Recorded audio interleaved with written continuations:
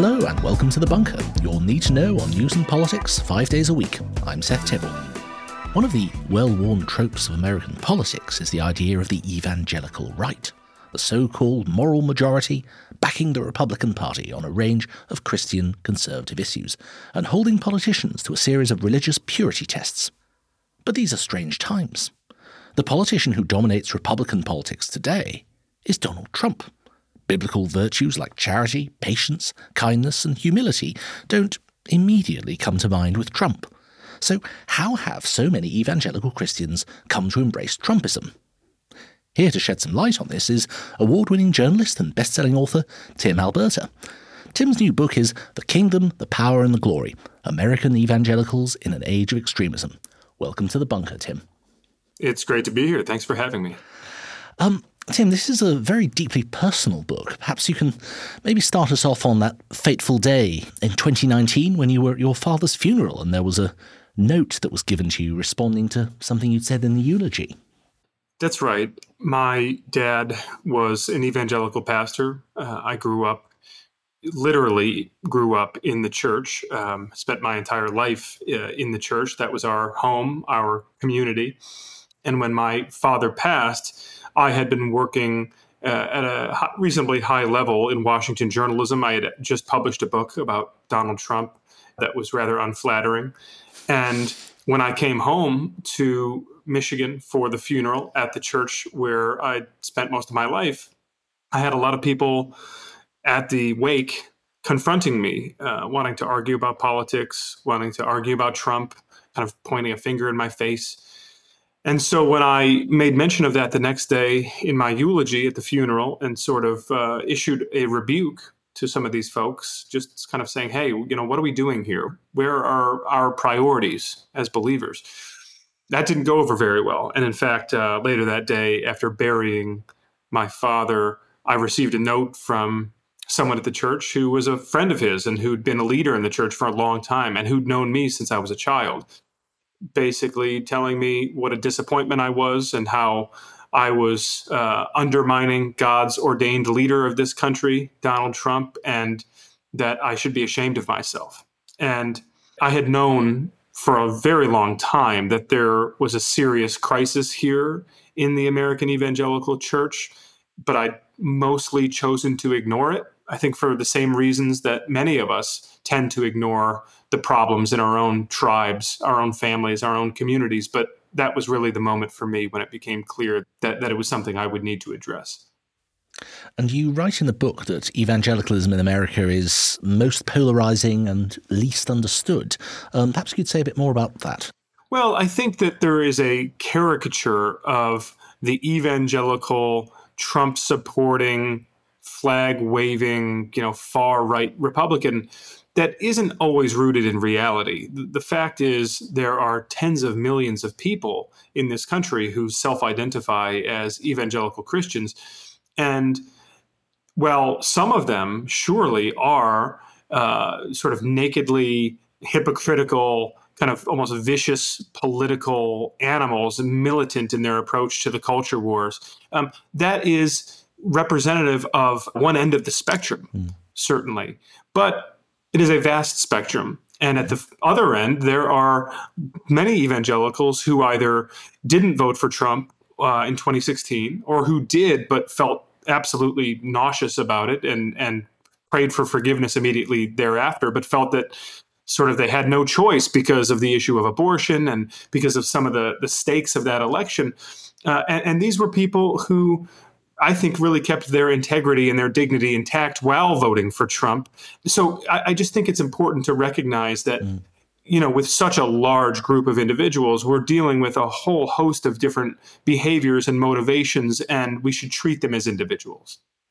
Yes. I mean, for example, if we think of past examples, someone like Jimmy Carter comes to mind as mobilizing evangelicals for the Democrats in 76 and then losing them in a big way 4 years later. Maybe you could say a bit more about evangelicals in politics in the US and how that's shifted over time.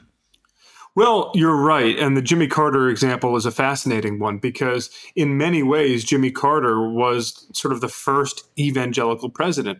He described himself that way. He was a very serious Christian, a Sunday school teacher, someone who was involved with the Southern Baptist Convention, which is the largest Protestant denomination in the United States. And Carter ultimately found himself in the crosshairs of the ascendant religious right in the 1970s, not because of anything heretical with his theology, but very simply because of his partisan politics being unacceptable to many conservative evangelicals. And effectively, they didn't attack Jimmy Carter as a bad politician. They didn't attack him as a bad president. They attacked him as a bad Christian.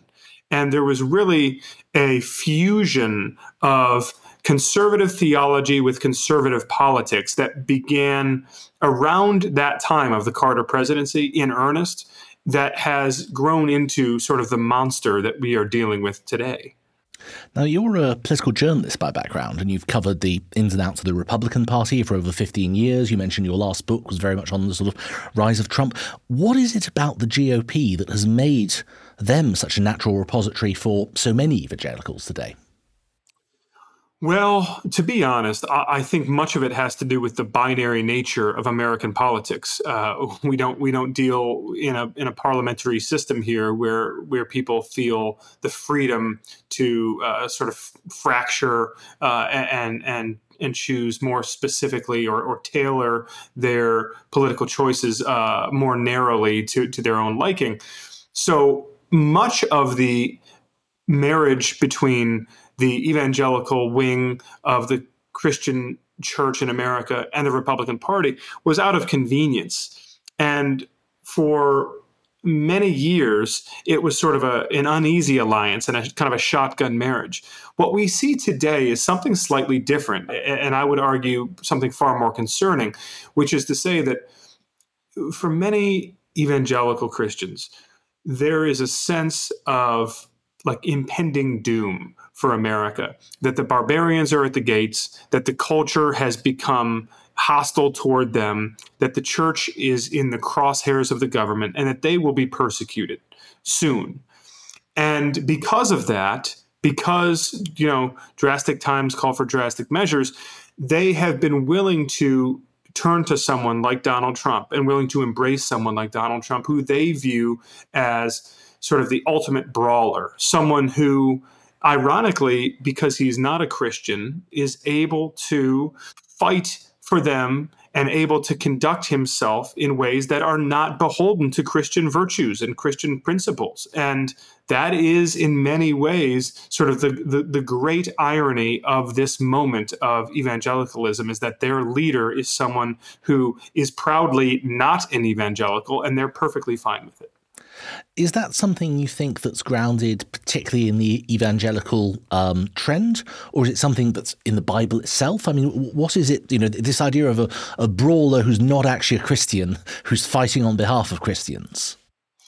It is most certainly not a biblical precept. Now, to be clear, many evangelicals argue that, throughout Scripture, God uses flawed characters to advance his own purposes, right? And that is certainly true. I think observing that is one thing, but I think embracing and excusing and justifying and ultimately enabling the terrible, abusive, destructive behavior and rhetoric of someone like Donald Trump, who has revealed himself to be nothing less than a sociopathic character at this point. There is no biblical grounds for that. And anyone who argues that there isn't reading the same book that I am.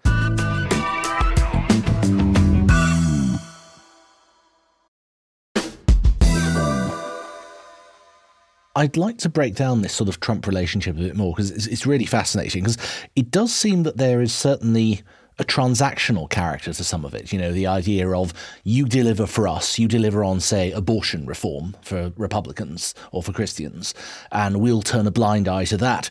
Is it fair to say that's where it started, certainly in the earlier stages of this Trump-Republican relationship? I think it's very fair to say that, yes. There was an uneasy relationship between Trump and the evangelical movement early in the 2016 race. In fact, if one looks back at it, Trump was really the last choice of many evangelicals. And when he clinched the Republican nomination for president, and it became clear that he was going to be the standard bearer in the general election against Hillary Clinton, there was really a long process by which evangelicals had to kind of come around and to almost talk themselves into voting for Trump. There was an extensive courtship. You know, Trump was assisted by some leading evangelicals like Jerry Falwell Jr. and Franklin Graham, both heirs of sort of religious dynasties in the evangelical movement here in the U.S., and some others, Mike Huckabee, some prominent evangelical pastors. They helped Donald Trump make the hard sell to evangelical voters, and it was transactional in nature, as you said. Look, you might not like this individual, you might not trust him, you might not think that he is a moral man, but if you vote for him, he will give you what you want policy-wise. He will deliver the legislative victories and the political victories that you crave. And what that has morphed into is something entirely different. You know, the transactional part is now a distant memory. What we see now is that when Trump tells voters, you know, like, I will be your revenge, I will be your retribution against the left and against the culture, against the deep state of the government, right? That has really taken on its own reality with the evangelical movement, because for a lot of these people, again, I can't stress this enough, they feel like Armageddon is here, that this is sort of a last stand for the Judeo-Christian America that they know and love, and that Donald Trump is the person standing athwart these enemy forces. I mean, you make it sound almost like a religious experience being part of the Trump movement, almost like a congregation member in a church. Very much so. It is. You know, I feel almost gross saying this, but the Trump conversion experience is deeply parallel to the Christian conversion experience, which is to say that for many of these people who were once convinced that Trump was a charlatan, that he was immoral, that he was wicked, that he was certainly not one of them, this process by which they have come to see him as almost a messianic figure, and they have sort of pledged allegiance to him. There is absolutely a religious fervor here, and it's deeply unsettling. It's not only deeply unsettling as a political matter, it is deeply unsettling as a spiritual matter, because if you are a Christian, that is, if you are someone who believes that Jesus Christ is fully man and fully God and came to earth to be the mediator between a broken humanity and a perfect God, if you are a follower of Jesus, then you are told that you shall have no other gods, and that idolatry is sort of the great threat to our relationship with God. And what we are talking about here, Seth, let's be very clear, it is nothing less than idolatry. And so much of this is normally bound up in respect for other people, and respect seems rather in short supply from Donald Trump. I mean, you make it clear from the very earliest days. I think you quote from a campaign event in Iowa in 2016, where he talks about the so-called Christians backing Ted Cruz and openly describes them as real pieces of shit. I mean, that's a real tension for people rallying around him, that he's openly mocking them and showing his contempt for them and expressing it. And I would say that the issue here, Seth, is that I've reported other things that Trump has said about the evangelical community. They've been reported elsewhere.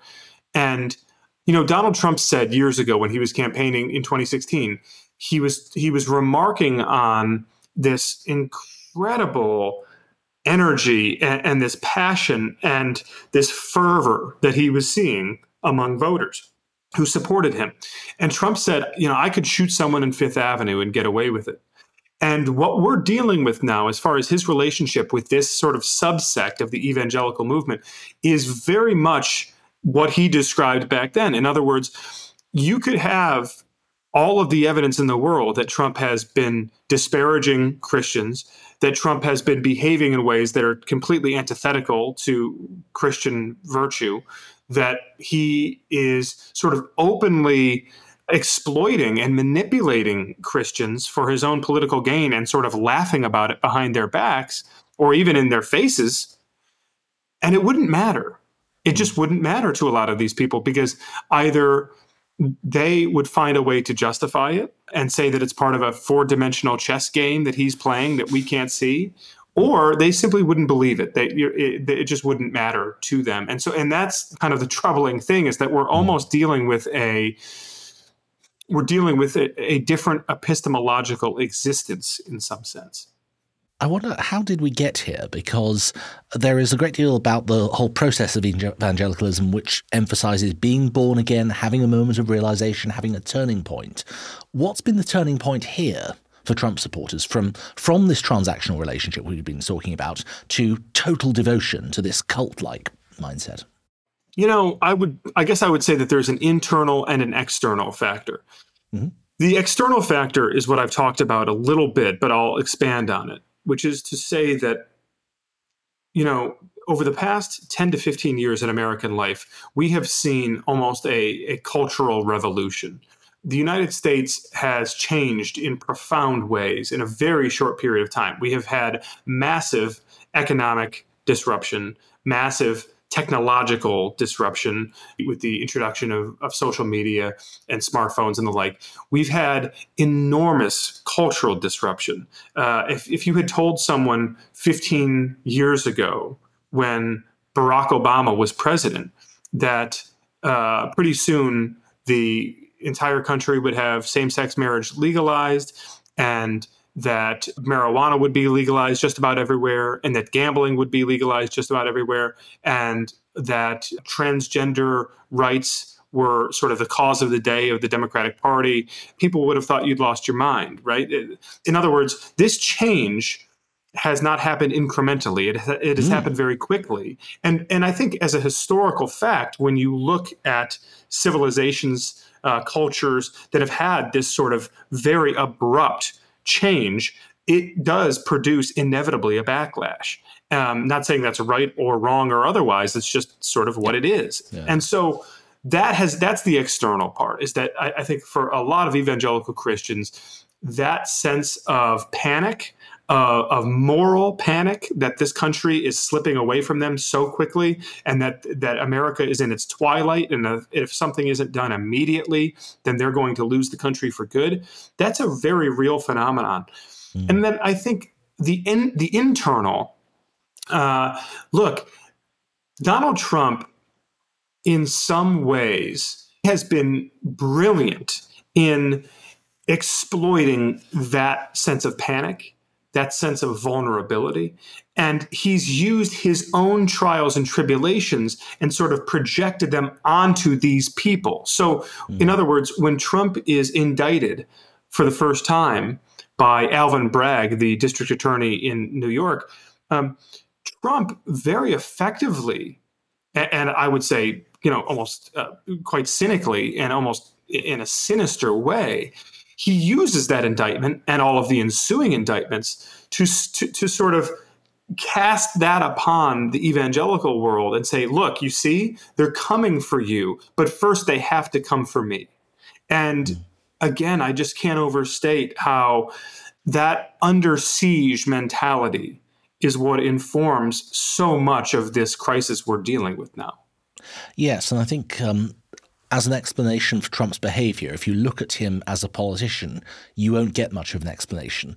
But if you look at him as a showman, as someone steeped in show business, who knows how to entertain, who knows how to provoke, who knows how to keep an audience engaged, and who understands, I suspect, the sort of interplay between show business and religion, that's actually quite an interesting sort of strand to follow. Yes, it is. And, I would be remiss not to say that, for many evangelical Christians, they have for a long time felt like they were marginalized, like they were excluded, like they were kept at the periphery of American culture. So for someone with the cultural cachet of Donald Trump, the reality show and the buildings named after him and the sort of larger than life persona, for him to come along and embrace them and bring them into the room where it happens, so to speak. I just think that there's a seductive quality to that. And some folks might take issue with that. They might disagree, but in their heart of hearts, I think they know it's true. Let's talk for a moment about abortion, because Trump successfully packed the Supreme Court with 3 new justices. That's the largest number of presidential appointments since Reagan. He's been able to introduce a conservative supermajority, and that's had obvious implications in overturning Roe v. Wade. How much of a seismic shift has this been on affecting evangelicals? Well, it goes back to the transactional relationship we were discussing earlier. And there's no question that if you signed up for that transactional relationship back in 2016 by voting for Trump, you do feel in some sense validated. Let's even think about this through the prism of the very critical evangelicals who voted for Trump but kind of felt sick about it. They can say to themselves, well, I had to deal with 4 years of abhorrent conduct and just a man who was embarrassing and awful at almost every turn, and someone whom I could not possibly point to as a role model for my children or my grandchildren. But I did get this one big promise that he delivered on and that I've been working towards and advocating for and praying for decades, the overturning of Roe v. Wade. So maybe in some sense, it was worth it. I think the issue, obviously, and I get into this in great detail in the book, is that abortion for many of these people is not a political issue. Abortion is a moral issue. It is an ethical issue. It is a spiritual issue because they believe that humanity, that human life is made in the image of God, and that is why it deserves protection at all stages. If you believe that, then putting all of your eggs into the political basket, so to speak, is not necessarily a guarantor of success. And what we've seen, ironically, is that since the fall of Roe v. Wade, there have been more abortions in America. And the reason for that is largely because by dismantling the federal framework that had essentially kept a kind of a well-regulated state-by-state construct of what stage of a pregnancy could be terminated, you now have this kind of Wild West patchwork, and you've got a lot of states that have pursued individual referendums on the ballot where voters, including in conservative states, have gone to the polls and they have thrown open the gates and liberalized the abortion laws in their states in ways that would have been unthinkable just a few years ago. So the net result is almost surely going to be a continued uptick in the overall number of abortions, despite Roe v. Wade falling. And I think in some sense, that's sort of a tragic window into this transactional relationship that you could, in some way, almost sell your principles and sell your soul out of devotion to this individual. Not everyone did this. Not everyone sold their soul, to be clear, but some people did. And what ultimately will they have to show for it? You've been discussing the massive pace of social change that a lot of this has been responding to. And one of the themes in the book I noticed was trend towards secularization in America and the fear of secularization amongst evangelicals. I mean, that seems to come strongly through almost as a greater fear than fear of other ideologies, other creeds. Very much so. Because I think in the United States, there's always been an expression of an appreciation for religious freedom among Christians, and there's an appreciation for a religious pluralism, which is to say that I think for many evangelicals, they're perfectly comfortable having Jewish neighbors, having Muslim neighbors, having Hindu neighbors, people who they view as, if not theologically aligned with them, then at least sort of beholden to a set of virtues and principles and beliefs that help to guide them towards common cause as a community. There's always been a deep suspicion among evangelicals toward the secular world, toward the unbelieving world. And really, to take this a step further, to study the history of the modern evangelical movement is to understand that there's always been this expectation of an eventual cosmic clash between the God-fearing Christians in America and the godless, secular progressives in America who want to launch a frontal assault on the church and who want to eliminate Christianity from public life. And I think that sort of mentality that so many evangelicals have been steeped in for generations, obviously it's very dangerous, but it's also something that, that we've seen come to the surface, for example, during COVID-19, when churches were closing down for some period of time. And for evangelicals who had been marinating in this like end times prophecy for so long, this almost felt like the prophecy was being fulfilled. Like, okay, we've been waiting for this day and here it is. So yes, this antagonism towards and this distrust of the secular world is a real pervasive thing that we're dealing with. Thank you, Tim. That was absolutely fascinating. Tim's riveting new book, The Kingdom, the Power and the Glory, American Evangelicalism in an Age of Extremism, is published this month, just in time for Christmas. And thank you for joining us, dear listeners. We'll be back soon, 5 days a week, every week. And if you enjoyed the podcast, remember you can support us on Patreon from just £3 a month. You'll be supporting our ever-expanding catalogue of shows, including The Bunker, Oh God, What Now, and Paper Cuts. Thanks for listening. Until next time.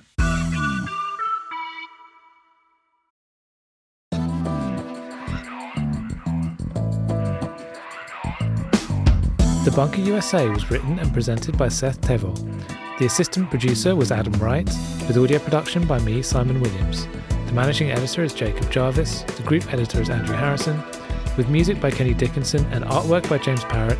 The Bunker USA is a Podmasters production.